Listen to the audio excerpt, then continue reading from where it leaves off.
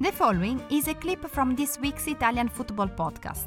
Listen to the full show and all other episodes by going to patreon.com/TIFP and become a member for only $2.99 per month. Who do we think is going to go? So let's go through this. Let's go. We'll start with the goalkeepers and work our way to the attack. Goalkeepers seem pretty set, yeah?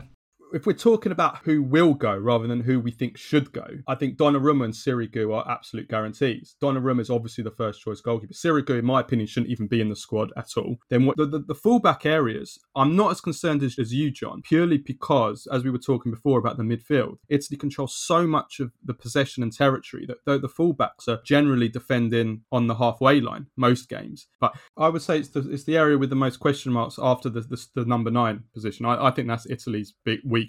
I keep saying this because I think the way that he plays, Belotti, he creates space for the wingers. The goals are supposed to come from the midfield and from Chiesa and Insigne. And I think Immobile will be a backup striker, and I think he'll be the kind of player that maybe comes on when Italy are chasing a goal.